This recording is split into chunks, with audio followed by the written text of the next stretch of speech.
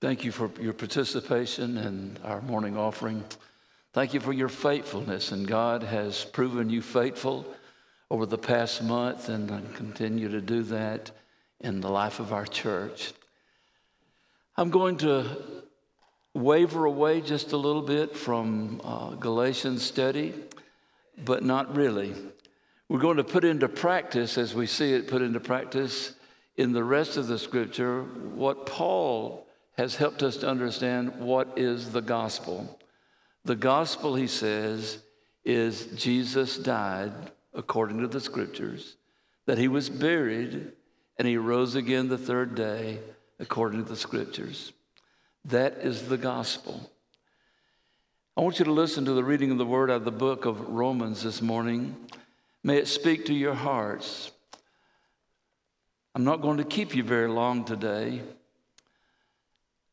I'm going to give you some time back, all right, from last Sunday, so that I can take it again another day.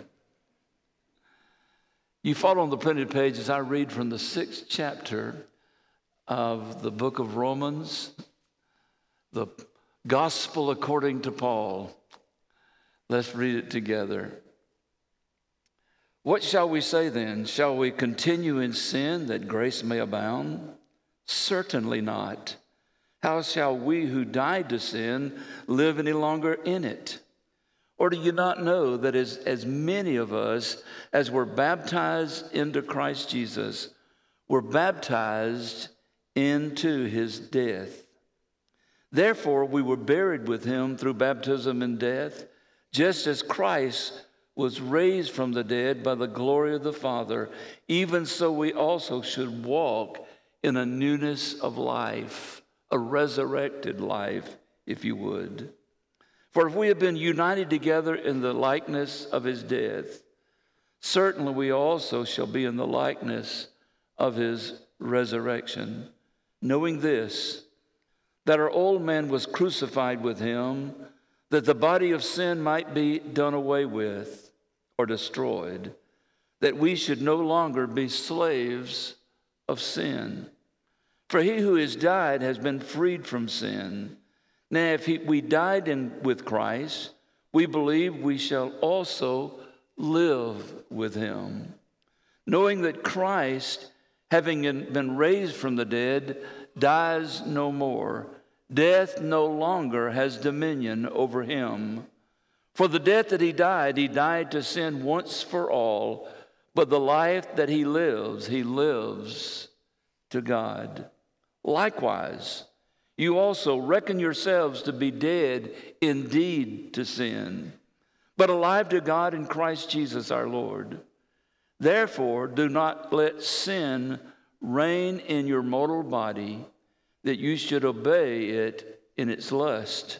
And do not present your members as instruments of unrighteousness to sin, but present yourself to God as being alive from the dead, and your members as instruments of righteousness to God. For sin shall not have dominion over you, for you are not under law, but under grace. The old hymn writer said, "Amazing grace, how sweet the sound that saved a wretch like me. I once was lost, but now I'm found, was blind, but now I see." There are countless folks in this building today that could say, I can give that testimony. I'm so thankful for God's amazing grace. I was lost, but now I'm found. I was dead in trespasses and sin, but I've been made alive in Christ Jesus. He has forgiven me. He has given me life, not only a life of righteousness as I try to live according to his will each day in my life, but he's given me everlasting life and promised me that everlasting life won't just be when I die, but when he comes again, I'll have a new body and I will live with him forever in heaven. I'll have everlasting life. For those who have been saved, your life began at salvation. When you said, Jesus, I know I'm a sinner. I believe you died on the cross for my sins and that you rose again and you live today. And in faith, I ask you, as I believe on you, that you would come into my life and be my Lord and Savior. Jesus, I believe. I believe you're the Son of God, the Christ, the King of Kings and Lord of Lords. And I believe that you suffered the death that I should have died, that you suffered separation from the Father that I should suffer. But you've given me forgiveness. You've given me a relationship with the Father instead of being sent away from him.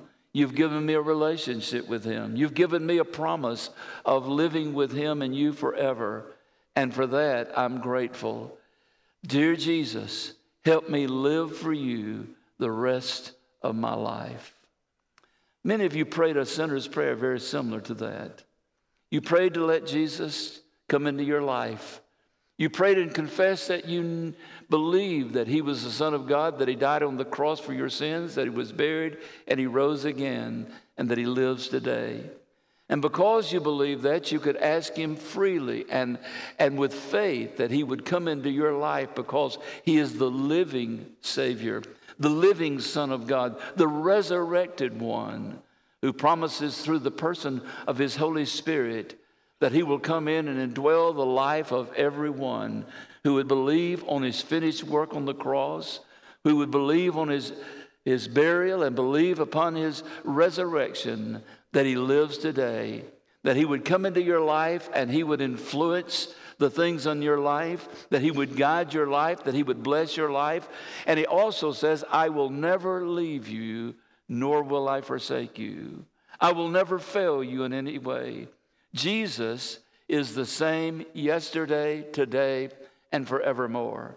He is the same Jesus that we celebrate at Christmas, that he was born of a virgin, the Son of God come to this world. He's the same Jesus who went around and did wonderful miracles and taught folks and preached the truth of who he was and why he came. He's the same Jesus that the crowds turned against him and bitterly hated him and wanted him to be done away with. He is the same Jesus that they cried out, he is not our king. Caesar's our king. Crucify this man Jesus. And ultimately, he is the same Jesus who was scourged in the dungeon, who was carried out to Golgotha, and there nailed to the cross and became our sins, the one who knew no sin, that we might become the righteousness of God in him. You see, the only way to know, to do, to become the righteousness of God is to be in Jesus. The only way to be in Jesus is to believe he is who the Scripture says he is, to believe that he did what the Scripture says he did, and to believe that he is at the right hand of the Father today, alive forevermore. Paul said in the book of Galatians that we have said several times that the gospel is the death, the burial, and the resurrection of Jesus. Everything else is part of the counsel of God. I take nothing away from that. But everything else is a part of the counsel of God. But the gospel is that Jesus died for our sins, he was buried, and that he arose and lives today. The question is not whether or not that's true. The question is whether or not Jesus is the Son of God is not the question. The question is not, did he die for our sins on the cross? The question is not, was he buried in a borrowed tomb? The question is not, did he only stay there for 3 days and 3 nights? And the question is not, did he come forth from the dead and lives again? The question is not whether or not he walked on the face of the earth after he was resurrected. The question is not whether or not he ascended to the right hand of the Father. All of those things are deliberately and accurately recorded in the Word of God, which is without error and can be trusted for doctrine and truth in all that you believe. You can know these things are true. And most folks in this room, if not everyone in this room, would say, preacher, I believe those things are true. I believe everything the Scripture says about Jesus. I do believe he's the Son of God. I do believe he's born of a virgin. I do believe he lived a perfect life. I do believe he did miracles and told the truth. I do believe he was crucified on the cross, that he died. He was buried in the tomb. And I do believe that he arose after 3 days and 3 nights and that he ascended to the Father. And he is alive today in a place called heaven. Most everybody in this room, if not everyone, would say, that's what the Bible says. And I've been taught the Bible is truth. And I believe that's the truth. Could I get an amen? All right, as we walk in one accord in that is the truth, that is not the question. The question is not whether or not the Bible is truth. The question is not whether or not the gospel is the death, burial, and resurrection of the Lord Jesus Christ. The question is, have you experienced the forgiveness of the Lord Jesus Christ that is offered through his death, burial, and resurrection? Do you know him? This morning, these 3 people who got into the baptistry understood full well as we sat in my study and taught this morning, and I explained what we're going to do in baptism, but more importantly, I explained to them the meaning and the message of baptism. I explained to them that it's an act of obedience, of doing what Jesus did and what the scripture teaches that every believer ought to do. And we often say we follow Jesus in baptism. We follow him, become his followers, and the first act we ought to do as soon as we can is to follow him in believers' baptism. Now, there's a difference in just going through the baptistry and experiencing believers' baptism. You see, in order to experience believers' baptism, you first must be a believer. That doesn't mean you just say, well, I believe the Bible's true. I believe everybody knows Jesus is the Son of God. Everybody knows he died on the cross. That's not what I'm asking. Do you believe on him as your personal Lord and Savior? Have you given him your heart? Have you given him your life? Are you serving him faithfully? Are you trusting him in every day of your walk, that not only did he give you life when you confessed him and believed on him, but he's given you life every day since. He's given you eternal life that will never be done away with. You will never, ever die spiritually. You'll always be alive in Christ Jesus. That's the reason when the scripture talks about saints, believers, Christians who have passed away, they don't call them dead, they call them asleep in Christ Jesus. They're not dead, their body is dead, I do grant you that, but they're more alive than they've ever been. Because you see, when you're absent from the body as a Christian, where are you? Present with the Lord. Absolutely is what the scripture teaches. Absent from the body and present with the Lord. Now, I hear a lot of things people talking about. Oh, Granddaddy's in heaven. He's catching the biggest fish he's ever caught. Every time he casts, the next one's bigger than the last one. That's a bunch of hogwash. He's not fishing. He's praising Jesus. If he's saved, he's praising Jesus. He's enjoying the fellowship of purity and holiness and the blessings of God that he will know for all eternity if he knows Jesus. But you see, there'll be those who never know Jesus. And the truth of the matter is, when they don't know Jesus as a personal relationship with him, Jesus will one day pronounce right before them, sorry, I never knew you. Never knew you. You never came into relationship with me. You never gave your life to me. You never received me into your heart and life. I never knew you. I never saved you. You never gave me the opportunity. When the Holy Spirit of God spoke to your heart, you ignored it. When the Holy Spirit of God convicted you of the truth that I am the Son of God, that I was born of a virgin, that I died, that I was buried, that I rose again, and you were convicted that I died for your sins, you did not believe on me. You did not trust me. You didn't give me your life, and you didn't receive me into your life as your Lord and Savior. Therefore, I never knew you. And then he says, depart from me, you workers of iniquity. Now, does that mean that Christians never are involved in things that would be called iniquity? No, it's not true. Christians stumble. Christians fail. Christians sin. They make mistakes. I hope you understand that. There is not a perfect person in the Christian faith, including your pastor standing before you, and you don't have to give an amen to that. But we are not perfect. We're not made perfect. We will be made perfect. We'll be made like unto him when we enter into his presence. But right now, we're imperfect people in the arms and a relationship with the perfect Savior. And through this life, he gives us what we need.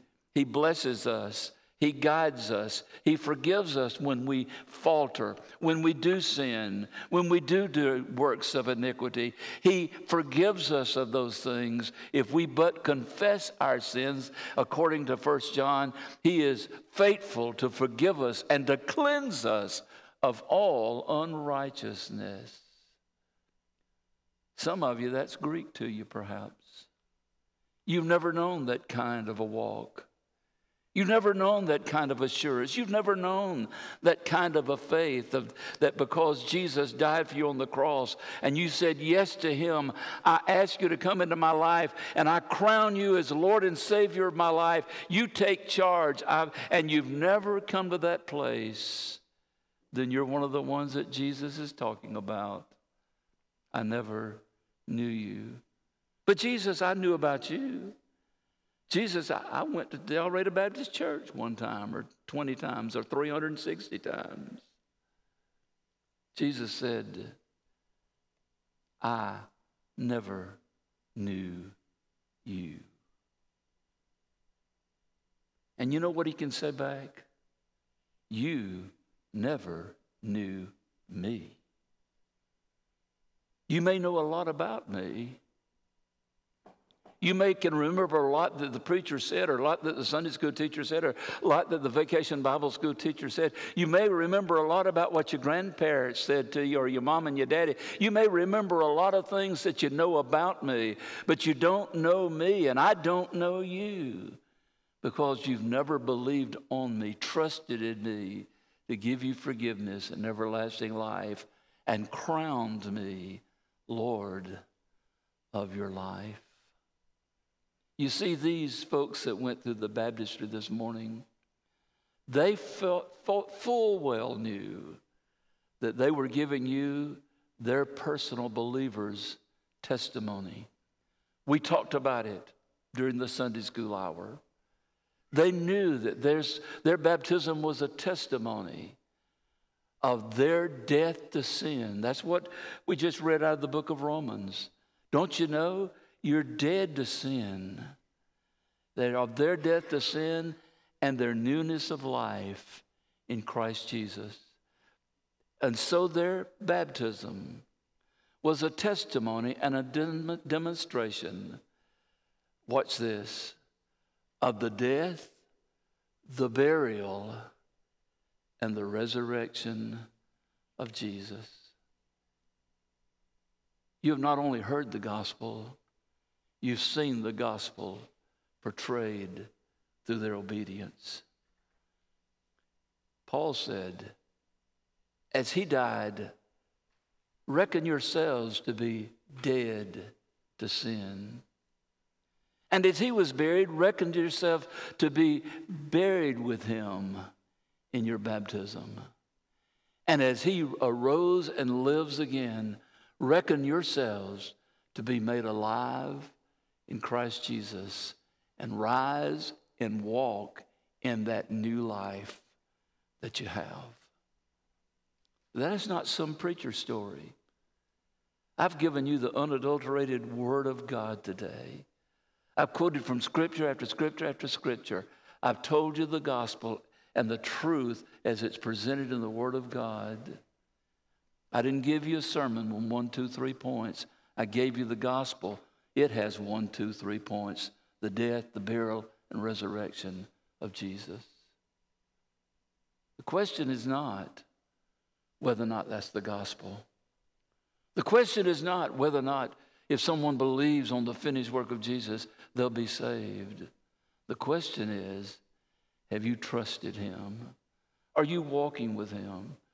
You might say, well, preacher, I remember years ago, I came forward and I was baptized. I joined the Baptist church. I didn't ask you if you did all that. That's not even a testimony. The testimony is a life that's living for Jesus, trusting him, walking with him, giving him praise and glory in our lives. So the question is, have you died to sin and come alive in Christ Jesus? Have you been buried in baptism, signifying his burial from his death on the cross? And if you come forth, is your life one that's different? A new way of life, one that lives for Jesus, one who blesses his name in the way that they talk to others, and the way they treat others, and the way they give glory to him. Is your life that kind of life? You know, so many times people try to give a Christian testimony and they'll just go back to when they quote were saved, when they go back to when they joined the church, go back to when they were baptized. You know, those moments are important. That's the beginning of the Christian life. But the commitment of life, the commitment of knowing Jesus, is to serve him, to walk with him, to love him, to be faithful in all that you do. Make mistakes?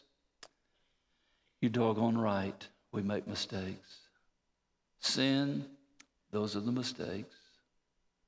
Sometimes ungodly things. All sin is ungodly.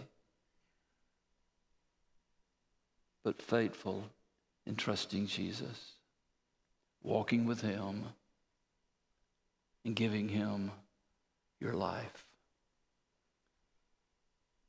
I want you to ask yourself the question, am I a believer? Am I one who believes in Jesus and walks with him? Am I a believer in him keeping me safe and blessing me and Lord of my life? Am I that believer? Am I the one that has truly been born of the Spirit of God? Am I demonstrating my commitment, my love for Jesus? Am I demonstrating it in the way that I live? What an awesome time to simply just listen to the simple gospel, which is Jesus died, Jesus was buried, Jesus rose again. Jesus died, Jesus was buried, Jesus rose again. The question is, do you know him? Do you know him? And the second question is, are you living for him? Who's being glorified in your life? Where does all the attention go in your life? When people see you live, when people hear what you say, and when people communicate and fellowship with you, do they thank you for being an example, for being a Christian, for loving them in Jesus? What is your life? It's to be one that follows Jesus. It is to be one that gives him glory and praise. It is to be one that's true even unto death. Would you bow your heads, please? Right in the stillness of this moment, why don't you in your heart pray a prayer like this? Lord God, I fail to be what you want me to be. I'm a sinner. I'm in need of your forgiveness. And Lord, I ask you to forgive me. And as I trust in what you've done for me on the cross, that you died, you were buried after that, and you arose again, and you live today. Lord Jesus, take control of my heart. Take control of my life. Help me live in a way that's pleasing to you. Help me live in a way that will bring glory to your name. Set me free from the bondages of my life and give me peace and joy and hope. Jesus, I believe. I trust you. Thank you. Amen. If you prayed that prayer or similar prayer, I'd love to talk with you for a minute. I'd love to pray with you. I'd love to have the experience of hearing your testimony of what you have done this morning in this room or maybe prior to this morning. I'm going to be standing down front as we sing a song of invitation. That's what we call it. Let's not waste the moment. Let's respond to his invitation. Jesus said, "Come unto me, all you that labor and are heavy laden, and I will give you rest. Take my yoke upon you, for my burden is easy, and my yoke is easy, and my burden is light." He invites you to do that. Would you trust him as we stand together? You come, would you, right now?